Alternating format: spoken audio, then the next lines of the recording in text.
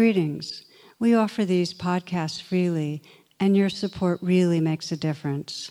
To make a donation, please visit tarabrach.com.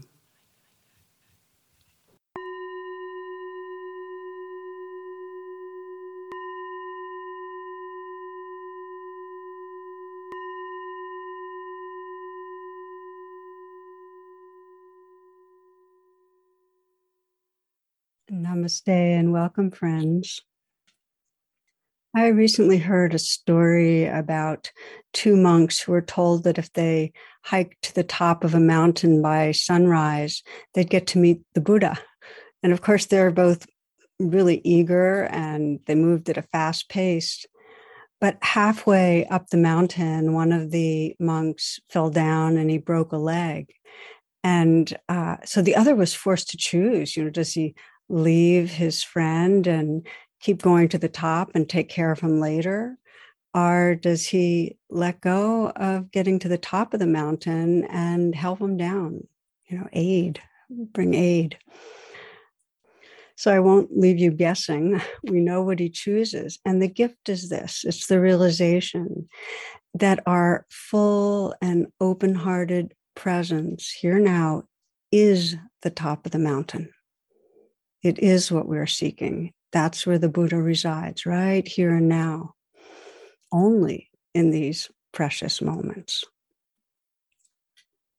I heard an anonymous saying that we all live two lives, and the second one starts when we realize I only have one life.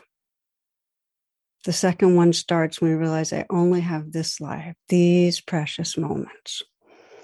And maybe this has happened to you, that realization that you're really not on your way somewhere else to the top of the mountain, that what you have is the aliveness and presence and loving that's right here now. That's it.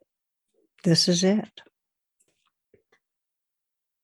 I know it's easy to think of our lives and the spiritual path as going somewhere, trying to get somewhere different. But it's actually, the path is really learning to let go of whatever's keeping us from the presence that's right here now. Let go of whatever's blocking us from open-hearted presence. To let go of any of the thoughts or the habits or the attitudes that are keeping us from inhabiting this precious life. So today's reflection is on the blessings of letting go of the blocks to loving and full presence, to the blocks between really being at home in our lives. And the inquiry I found that really serves this and that can guide us is, what is between me and presence? What is between me and open-heartedness right in this moment? The gifts of letting go. One of the most beautiful descriptions is from the Thai master Ajahn Chah, who says, if you let go a little, you'll find a little peace. If you let go a lot, you'll find a lot of peace. And if you let go absolutely, you'll find absolute peace and tranquility. So when we're holding on, when we're wanting life different, when we're wanting something more, when we're wanting to be at the top of the mountain, we're not at home. We're not free. We're not right here. There's a story about a type of monkey trap that was once used in India. There'd be a hollowed out coconut, and it would be chained to a stake, and the coconut would have some sweet rice inside it, and the monkey could put its hand through and grab the rice, but it wouldn't be able to get out of that hole unless it let go of the rice. And the monkey wouldn't want to let go of the rice, and so it would be trapped. It would be stuck. And it wouldn't be stuck by something physical. It was stuck by an idea, by the conditioning that you see the rice, you hold on tight. And it just describes really well our ego's mission is to control our experience. And it holds on because it wants to protect or get something, you know. And the more we have feelings of fear or wanting, the tighter that controlling grip. So letting go of control, letting life be as it is means opening to change, opening ultimately to our impermanence. There's a wonderful definition of death, and it's Patrick Henry's second choice. I always love that. And the point being that letting go is the last choice of our egoic self. It's entirely organized around avoiding or resisting what's unpleasant and grasping onto what secures us or gives us pleasantness, and not around letting be. And of course, the ego's role is totally necessary for survival. We know that. We know that it's good to avoid driving with someone who's been drinking, and it's really good to make sure our refrigerator is stocked with tasty and nutritious foods. But here's where the suffering comes in. We hold on to the sweet rice way beyond what's needed for survival. Our egoic controlling is on overtime, and it goes way beyond what serves us. And the upshot is that we're chronically trying to control and resist the reality of the moment. We're resisting full presence. Something in us, this vigilance, is perpetually trying to control things. And you might pause here and just scan and sense what's true for you if you look back on the hours of today. If it helps to close your eyes, do so, and just consider today and how today's unfolded. And you might notice, well, how much was there some resting in presence, allowing life to be just as it is? You're just pausing and feeling the breath as it is, or listening to the sound of the birds, or listening to another person, taking them in, or tasting a piece of fruit. So how much really feeling the life of the moment?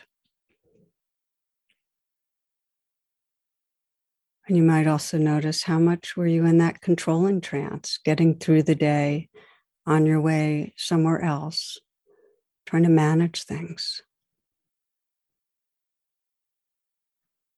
How much was necessary of that? So when we investigate, what we find is that there are actually a number of layers of the ways that we keep controlling and we block presence.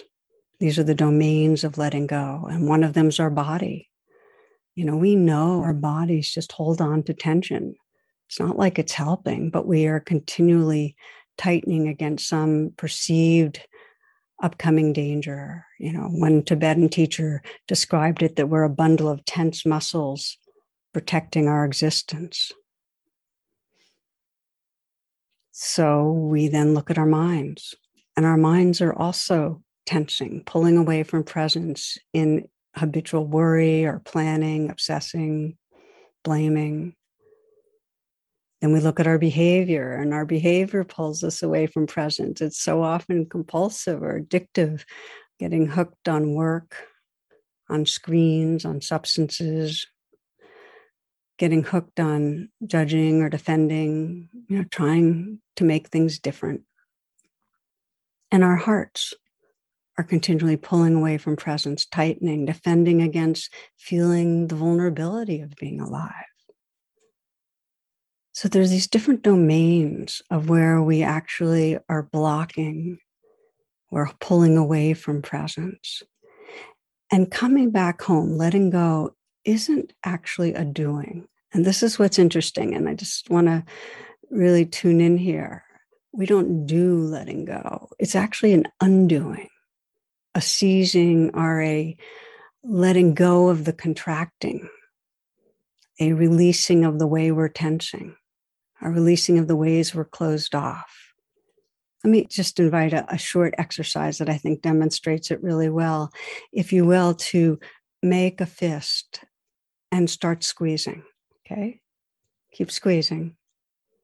Okay, so this is what the body and mind is doing when it's trying to protect or control or hold on. Keep squeezing and just notice as you do the discomfort. Notice that it's tiring and also that you're not noticing your breathing or the sounds around you or just the larger world.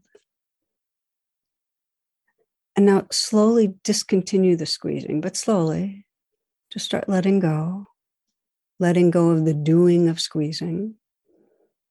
And as you do, just letting be the actual experience of the moment. And notice what happens. Notice how there's a natural kind of balancing or awakening of energy in the hand, some flow, some ease, some space, and that your attention can naturally widen.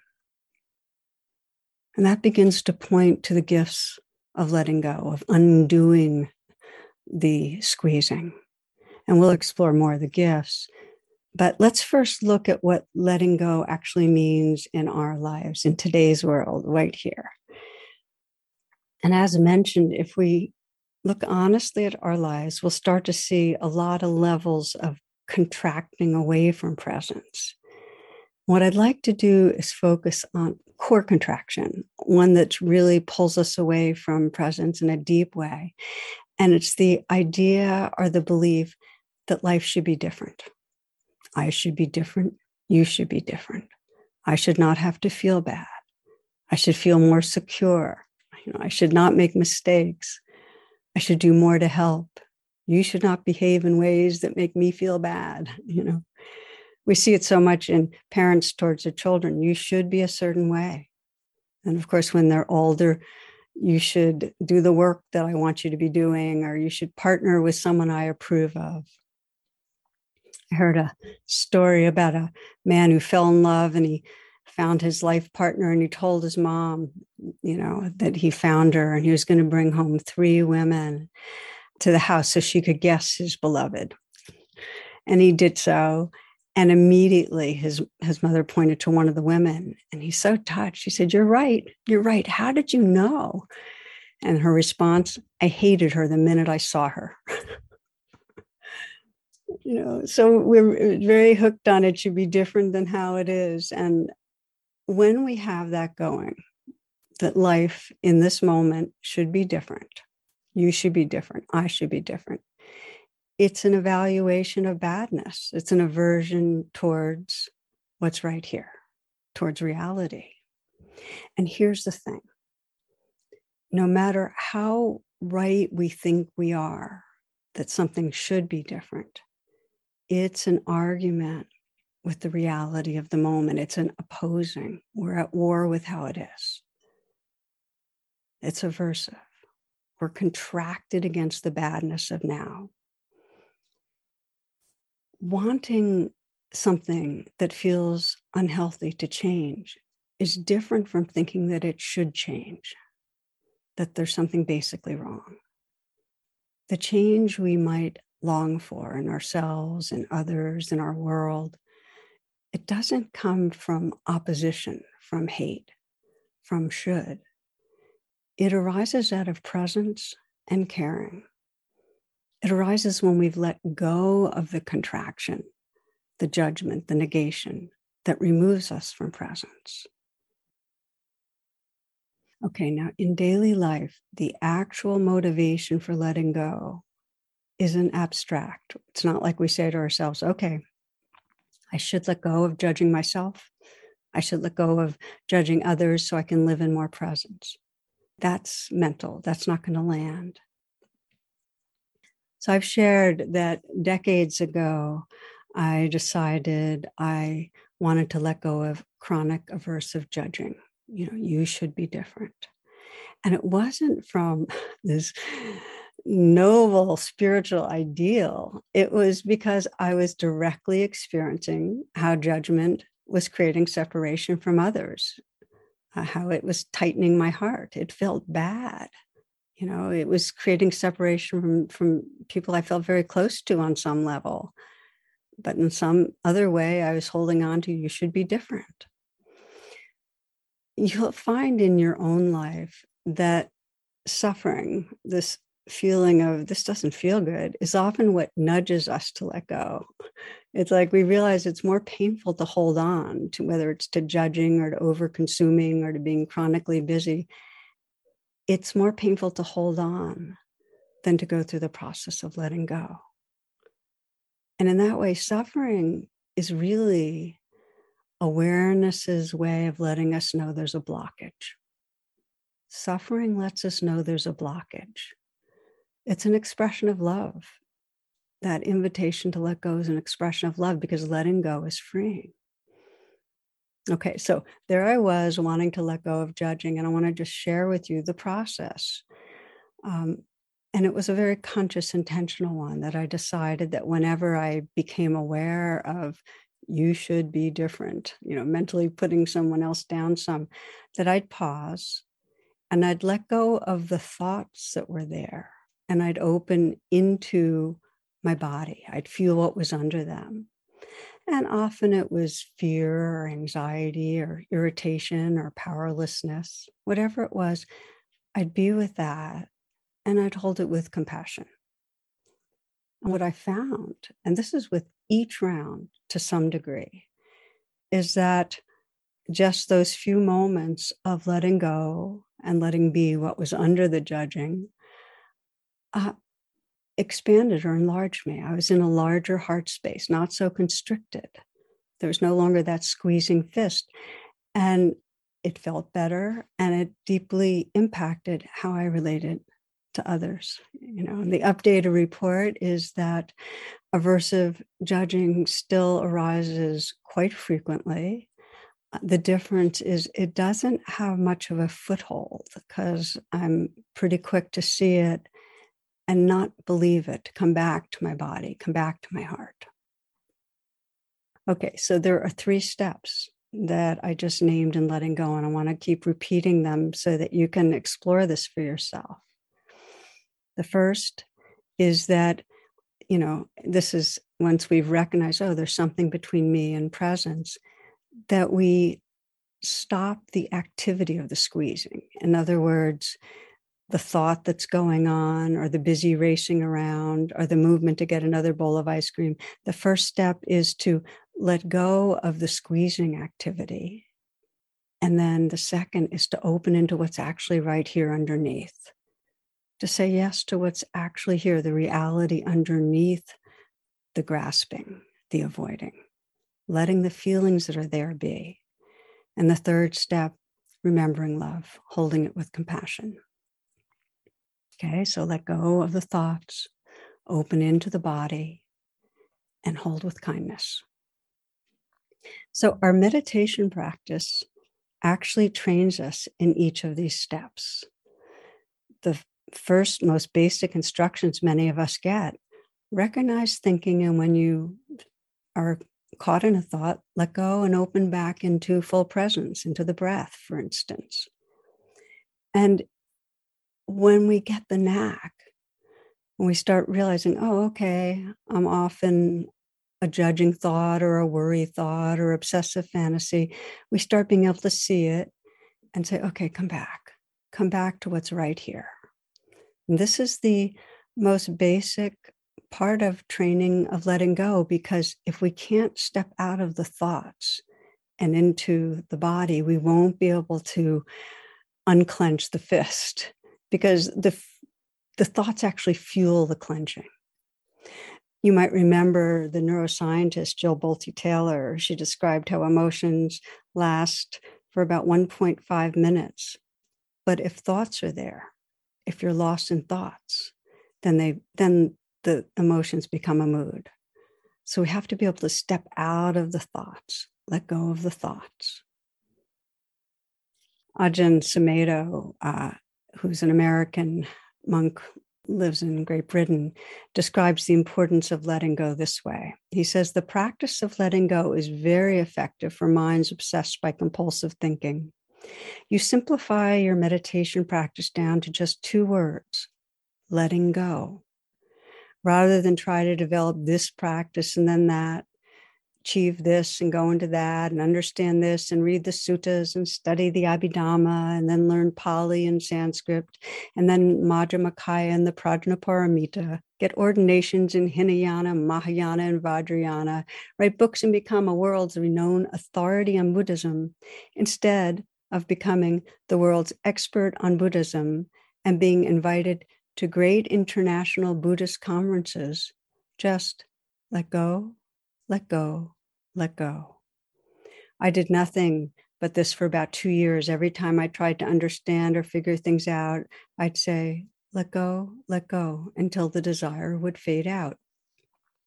So I'm making it very simple for you to save you from getting caught in incredible amounts of suffering.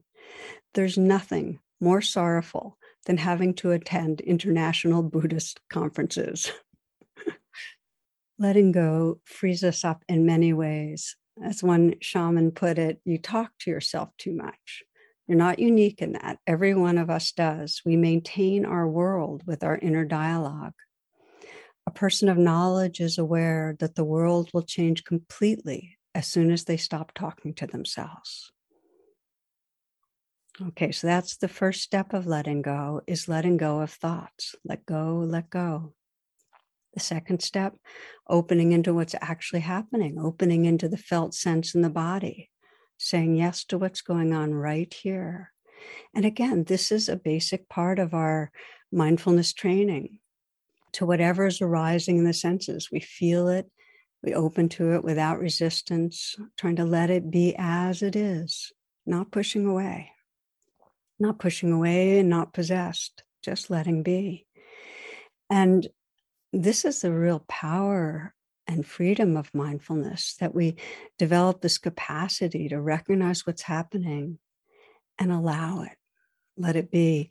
And there's a lot of transformation in that step, because in the moment of directly allowing what you're feeling underneath the mental activity, the wave of anxiety or of sadness, there's this opening. And rather than being attached to the wave or trying to control the wave or being possessed by the wave, in a moment of mindfulness, you become the ocean relating to the wave. So that's step 2. Step 1 is let go of the thought. Step 2, open to the waves, to the feelings inside the body.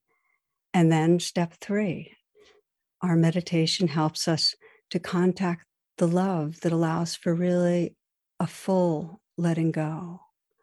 And it may be that we practice, relating to what's going on, having our own spiritual heart send a message of kindness inwardly.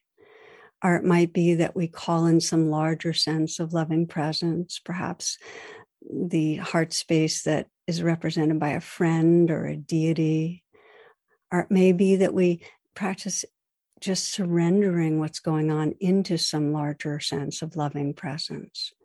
But any remembrance of love, of kindness, will allow the letting go to be more complete. So these are the steps that really can free us from the deepest places of suffering. I want to share a story. I hear countless stories about family schisms because it's just a deep suffering in a lot of families. And sometimes it's never healed, many times. We had one in my parents' generation, so much pain in it. The one I'd like to share with you was, this is a client I worked with some years ago, and he had had decades of divide with his sister. And they grew up in a really difficult household. The parents, a lot of hostility between the parents. When they were teens, their parents divorced, the father left. So these two were very close. They were real allies. She married his best friend and he went into business, and they ended up splitting the business. And the friend took some of the clients in a way that this man felt broke an agreement. And his sister stood up for her husband, this friend, and he felt betrayed and abandoned. And over the next couple of years, there were some very accusatory, harsh letters that went in both directions. Then about 5 years later, she sent some letters asking to talk to see if they could reconnect, reconcile, but he refused. His stance was she shouldn't have. I could never trust her. 10 years later, sister, now divorced, reached out again. This now by now it was emails, and he just didn't even respond to her periodic emails. 15 years. He's 60 now. 15 years later, this is when we started working together. 60 years old. His sister had gotten cancer, and after the diagnosis, after he heard about it, he had a dream that she died, and he went into really deep grief. And she didn't die. She actually went into remission. It was very treatable cancer, but something was shaken in him. So he wanted to try connecting, but still had some part of him blocked, hooked. He was holding on. She should have backed me. She shouldn't have said those things. She betrayed my trust. And that's when we were working together. So we practice these steps that I've been sharing with you of, okay, let go of those thoughts, come into the body, what's there. And, the thoughts were, it should have been different. She should be different. And he came into his body, and what was there is, deep hurt, feeling that she didn't care enough about him to stick by him. And that went into a deep kind of lifelong hurt that had to do with his parents and a lot of grieving. And the practice is allow, let be, say yes to that.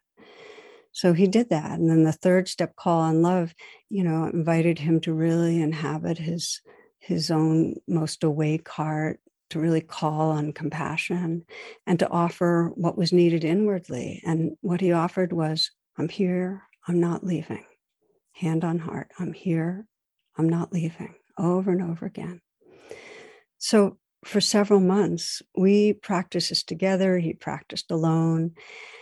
And after one of the last rounds, he got to a very deep place of holding himself with tenderness. I invited him to imagine her and to ask his most wise heart, what has this been like for her? What happened? What did she go through? And he knew right away she was caught in cross currents. She had a fear of loss. I asked what message she would want to give him. And the message again came through very quickly. She loves me. She was never taking away her love. He emailed that evening, and 2 days later flew to Maine to meet with her. And they were ready. They'd each done that inner work of letting go that allowed them, even within a few minutes, because he wrote to me about it, the kind of tears and hugs to let them know that they were back in each other's hearts and lives. I started sharing that anonymous saying, we have two lives, and the second begins when we realize we only have one. And sometimes there are jarring things that happen that let us realize that, the diagnosis, for instance. But that's the truth, even when we're not jarred into it, that this life is temporary, it's impermanent. And when we really understand that it's passes in a flash, when we look back at our past and realize it's a flash, that we only have this life, we only have these moments, letting go becomes more of a natural response. We're no longer trying to get to the top of the mountain, having things be the way we think they should be. We're more dedicated to these precious moments.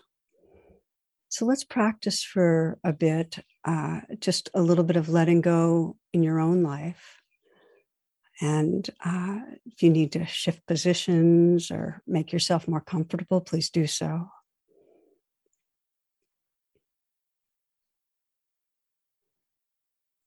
And you might scan your life. I imagine you've already been doing so, and just sense where there's a habitually tensing fist. In other words, asking that question, in my life, what's a place that a recurring kind of reactivity that gets between me and presence, where it might benefit to do some letting go, Where are you holding on to, I should be different or you should be different?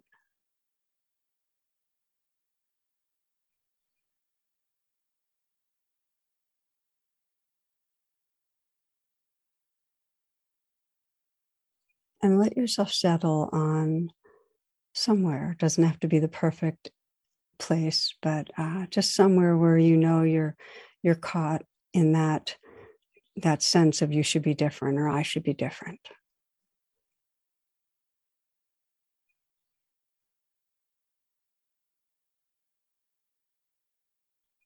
And imagine being at the end of life still holding that and what that would be like, just to help you feel the wisdom, the longing to let go.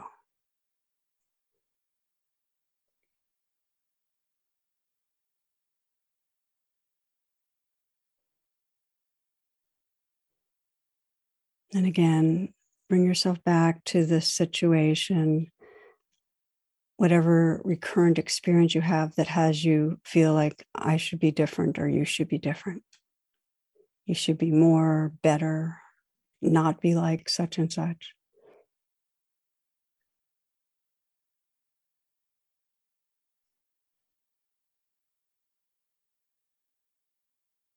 Just sense this is what's between you and presence, and recognize the thought in some way, the thought that it should be different,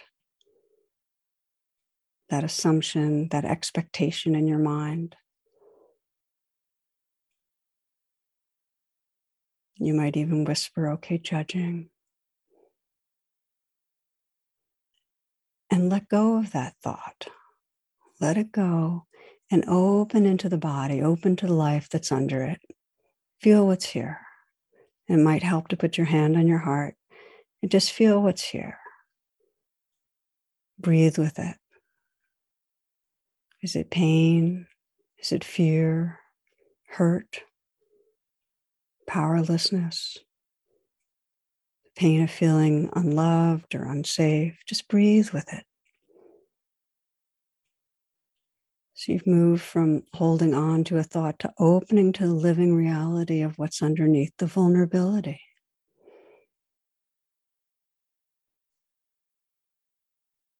And deepen that presence with compassion.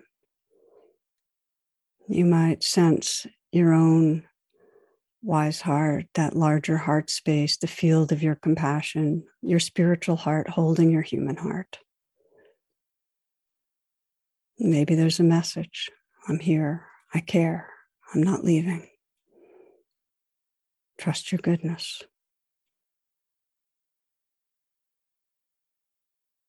And maybe to remember love, you're calling on something larger. Perhaps there's a loving person in your life that helps you to hold vulnerability. Or maybe there's a deity or a pet, but just sense that being helping you to rest in that larger heart space and hold what's here.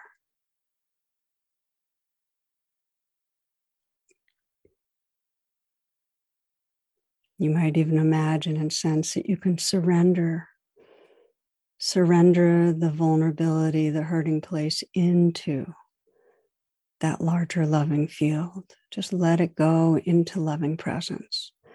This isn't getting rid of, it's letting it be included in a larger truth. Just imagine handing it over, bowing, surrendering it into the field of love, and then rest in that loving presence.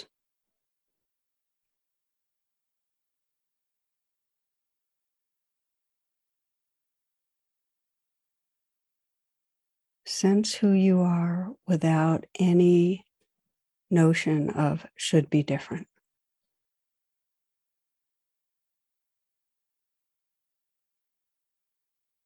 Sense your beingness, the vastness of heart and presence when there's no sense of should be different.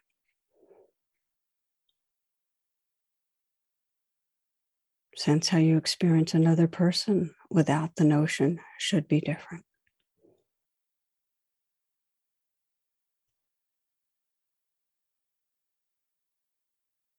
Perhaps there's compassion towards where you sense there's pain. And perhaps you can sense some creative possibilities of relating or engaging differently from this wisdom of your heart.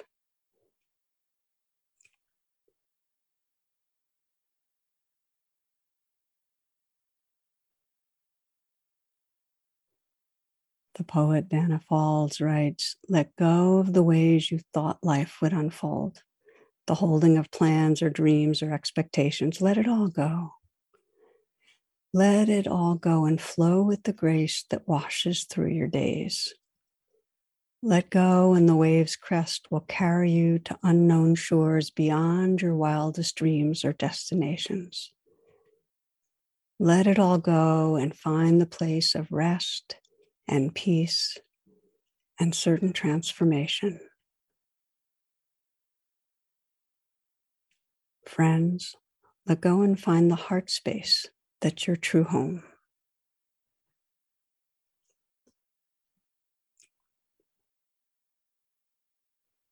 Okay, opening your eyes. If they're closed, coming back. So you might think of the practice of letting go on two different levels. And the first is what we've just been exploring, a kind of more in-depth process where you're focusing on a particular place of deep holding, one that has real charge, one that you may return to many rounds, coming back to again and again, taking those 3 steps. I want to close by saying there's also an ongoing daily way of letting go of whatever you notice is blocking presence. Again, asking that question, just pausing when you sense you're off in some way and just asking, what's between me and open-hearted presence? Just that inquiry, it's so powerful. It'll reveal the thoughts or the tightness or squeezing in your body that might have been blocking you. I'd like to share 2 examples just from the last 2 days for me of asking that question. And the first, yesterday evening, I went kayaking on the Potomac with Jonathan. It's one of our favorite activities, doing a kind of sunset kayak. And the weather was perfect. And we arrived at our favorite spot where we like to hang out, where there are boulders and currents, and the sun's reflected in the currents. And there was a cooling breeze. And I noticed, I'm not all here. So I asked that question, what's between me and presence? And it was clear that what was going on was I had acid indigestion and I had discomfort in my gut, my heart area. And along with it was this idea that this shouldn't be happening. I shouldn't be feeling this. I wanted to be on the mountaintop where all was perfect, and now it's not okay. I need to be somewhere else, more comfortable. And because that idea became conscious, the sense of something should be different, I just whispered, let go, and then came into my body to just feel the discomfort with a kind of a tender presence. And then to feel the breeze, because there was kind of that unclenching, and hear the birds and the currents. And it was perfectly imperfect, It was still uncomfortable, but I wasn't at odds because I didn't have some assumption it should be different. I was resting in more wholeness and presence and peace. And of course, just so you know, when I got home, I took some anti-acid meds, and because letting go doesn't mean we don't still act to improve our circumstances. We're just dropping the opposition, the aversion to what's here. Okay, one more example, and that's this morning's meditation. I asked again that question, during, I felt a kind of a tightness. I said, what's between me and presence? And there was an anxiety, a kind of clenching in my chest. And I'm leaving town next week, traveling across the country, teaching, going to be away for a while. And I found more recently that when I'm about to leave and travel, I start getting anxious.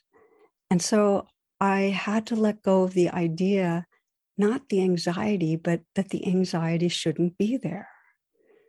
it was just there. So I let go of this thing of I should be feeling differently, and just to feel and be with the clench, the anxious feelings. And I was with it for a while. And because I was formally meditating, I was feeling a growing presence. And I just sensed surrendering it into love. It's kind of like bowing and offering it into a larger field that has room and still here. I could still feel a bit of it there, but I was just resting in a larger place. So, what I want to leave you with is that this is a life practice.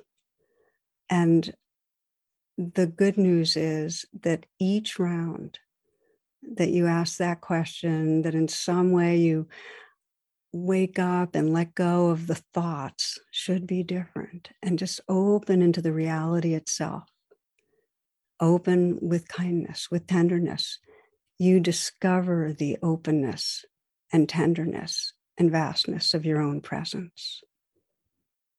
Again, Dana Falls puts it beautifully. She says, in the choice to let go of your known way of being, the whole world is revealed to your new eyes.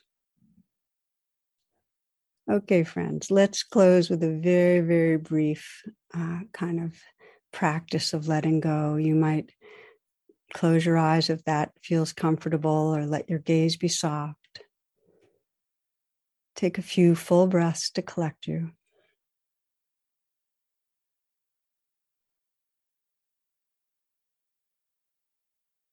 Gently scan your body and sense, is there any holding on or clenching that's just habitual? You might check your shoulders. That's an area for most of us. And let there be a soft awareness around it. Let it naturally dissolve or let go some.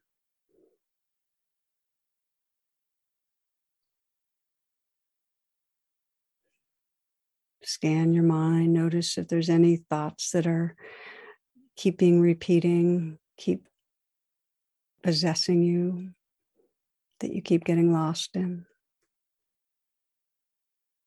Let go, let go. Just let be now into the changing flow. Notice what happens when you let life be just as it is. Invite a tender presence. Being with this changing flow of life just as it is. See how deep and loving that yes can be to reality. That surrendering of anything that's blocking. That letting go into the life that's here. The love that's here. The awareness that's here.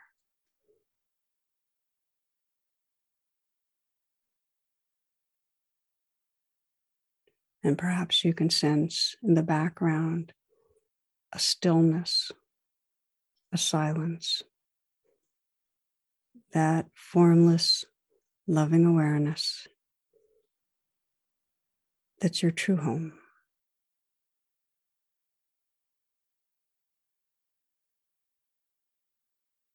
Resting in that.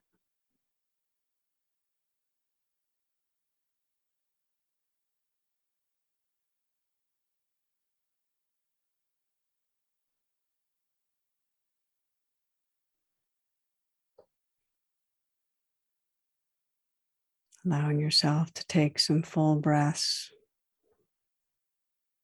so that as you open your eyes and sense the space you're in and sense this body and this aliveness, you can carry that experience of inner freedom with you. Thank you, dear friends, for your attention and your presence. Blessings.